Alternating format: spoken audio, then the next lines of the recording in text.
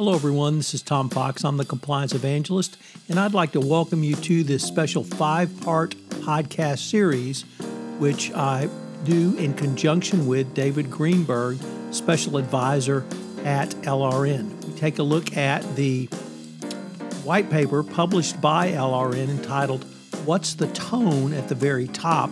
The Role of the Board of Directors in Overseeing Ethics and Compliance."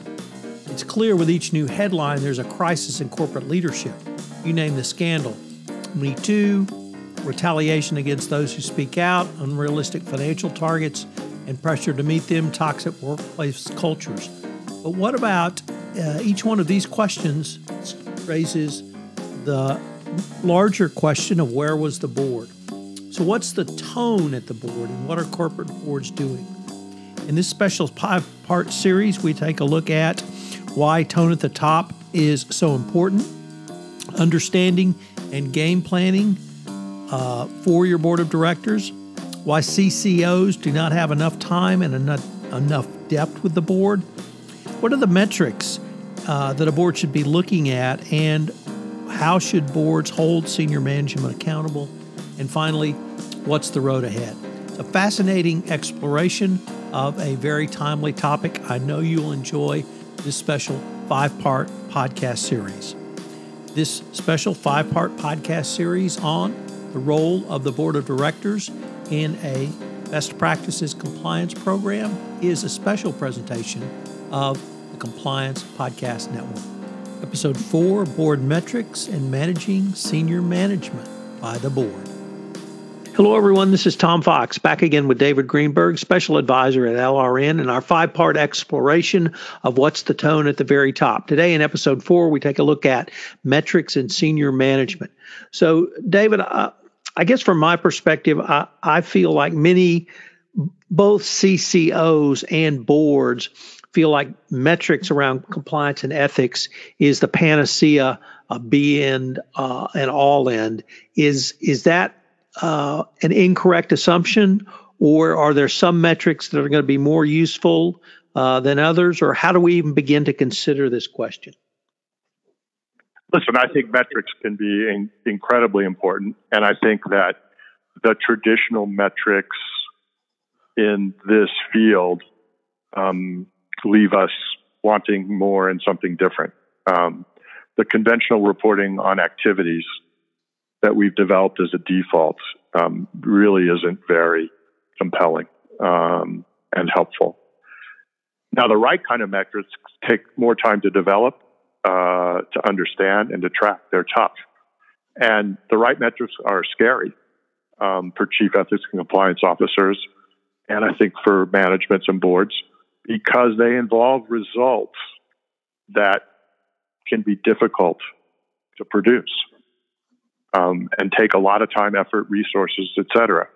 So how many chief compliance officers, for example, are confident that they can develop a plan to first drive actual and perceived misconduct in their company down tangibly and measurably? That they can develop a plan to increase speaking out when employees see something that looks wrong and demonstrate that tangibly. Same point about reducing the level of fear and the actual amount of retaliation. And I'd say finally, at kind of a biggest picture, increase employee confidence tangibly that all of this stuff is as meaningful as it sounds in corporate codes of conduct and values and aspirations. Those things are not easy to do. I'm not saying those are, the be-all and end-all of metrics, but questions like that are, big picture, meaningful, deal with real outcomes are where we need to go. But we talked in an earlier episode about the fact that in their heart of hearts and in their stomachs, some board members and managements and maybe even chief ethics and compliance officers are really worried that it's difficult to impossible actually to impact behavior. And so if we're going to set ourselves up with metrics that involve tangible impact on behavior, we got to really tighten our seatbelts and kind of, man up and woman up, because this stuff isn't easy. It's a lot easier to report on what you're doing than to pick some strategic outcomes and commit to producing results. I have to say, David, that really sounds like a very dramatic challenge for CCOs, and something that perhaps CCOs really need to think about more and work towards, and we have more discussions exactly on that point. How can there be a framework for the development of these key metrics, and then tailor it to each organization on a bespoke basis based upon their own risks, risk tolerance, and risk management tools?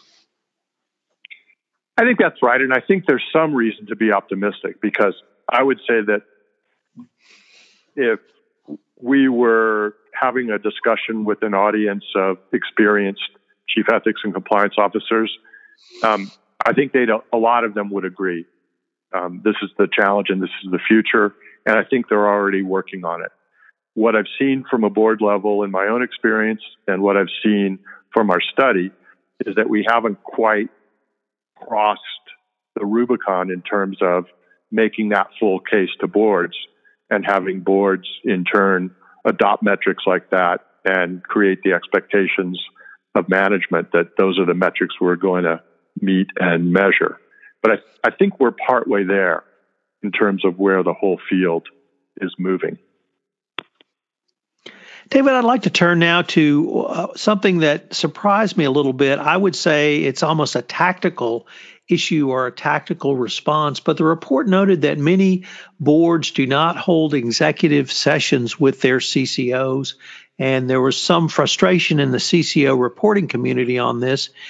So I'd like to start with that, and then really get your thoughts on if that is something as a board member you would like to see more of, or kind of looking back in your prior life as a CCO, would you have found that of value if that had been available to you? Well, overall, this is a no-brainer, absolute no-brainer. Okay, I think it is scandalous that this doesn't happen in every company. You're not going to build a connection and relationship with chief compliance officers without this. It sends a powerful signal to management. It puts ethics and compliance on the map and gives it more equal weight to functions like internal audit, law, and finance, who do have executive sessions. It makes it more likely that chief compliance officers will feel empowered to do what they got to do when the rubber of senior misconduct hits the road. It's the right thing to do from a legal and policy point of view. The federal sentencing guidelines and the DOJ sentencing criteria both reference it, that it's the right practice. And it's easy to do. Usually it takes no time because there's nothing to report. But it is an incredibly important insurance policy for when there is something to report, it gets done and it'll be worth the time. So I had that. I had a separate session with the audit committee at every audit committee meeting. It did helped do all of the things I said. And as a chairman of a governance committee and a member of an audit committee, I've insisted on it, and it happens, and it helps. It's not the be all and end all, but a lot of times it's a reflection of the fact that there's not a significant relationship and connection between boards and ethics and compliance. I might add, too, that as we're talking about this, boards need to understand that there also needs to be a relationship outside of the board or committee meetings with the chief ethics and compliance officers. Those relationships exist with senior management, and they exist with, the other important functions. And that's something that will really help, because outside of board meetings, there's more time and ability to focus. It's not impossible to get 2 hours of an audit chair or governance chair's time to really go into depth, once a year or more. And that sets up everything else. So, David, I'd like to end with a couple of your thoughts around the issue of how should a board either direct, influence, or communicate to senior management that it expects senior management to be involved in the overall compliance effort. Should they expect reports from senior management? Should they expect involvement in terms of sending out communications to employees? What would you suggest that a board do on that score? It's funny. When I work with boards, sometimes they say, ask that exact question, like, how do we communicate to senior management that this is important? I tell them it's always a curious question to me. Boards create all sorts of expectations and accountabilities for senior management. They also create compensation plans for senior management. And you can tell what's important by looking at what the chief executive officer's objectives are for the year. You can tell what's important by looking at how the compensation plan for senior management works. Overall, you've got to drive ethics, compliance, culture, integrity, doing the right thing into the heart of the business. And a good place to start is, what are the expectations we as a board are creating for senior management? If you read objectives and you read comp plans, and integrity and ethics and compliance and doing the right thing are nowhere to be seen, you're starting way behind the curve. And so I think that's where you start. You start with, here are expectations of senior management, and senior management has a tool and resources, called, one of which is the Chief Ethics and Compliance Officer and his or her team, to help meet those objectives. But if you don't put ethics and compliance squarely into the business and squarely onto the shoulders of the CEO and his or her team, you're handicapping the whole effort. So that's where I would start. And I don't think that's unreasonable to ask senior management, come to us with a set of objectives that reflect how you're going to positively influence the culture of integrity and the right kinds of behaviors at your company. And that will probably lead to senior management turning to the Chief Ethics and Compliance Officer, maybe the Chief Human Resources Officer in tandem, and saying, you men and women go struggle with this and come back to us with a plan. And then you're starting to talk about a strategic game plan that's the right kind of strategic game plan. David, unfortunately, we are near the end of our time for this episode 4, but once again, I've been visiting with David Greenberg, Special Advisor at LRN. I hope you will join us tomorrow for our 5th and final episode, where we take a look at the veiled land of the future in the road ahead. David, thank you.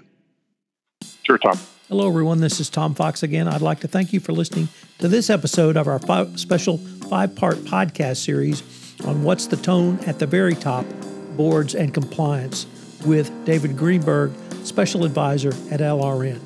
We're going to link to this report in the show notes, so check it out. It's chock-packed with lots of great information. I hope you will join us again for another episode of this special 5-part podcast series.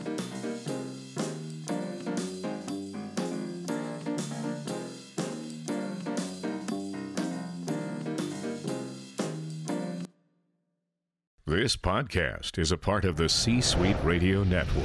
For more top business podcasts, visit c-suiteradio.com.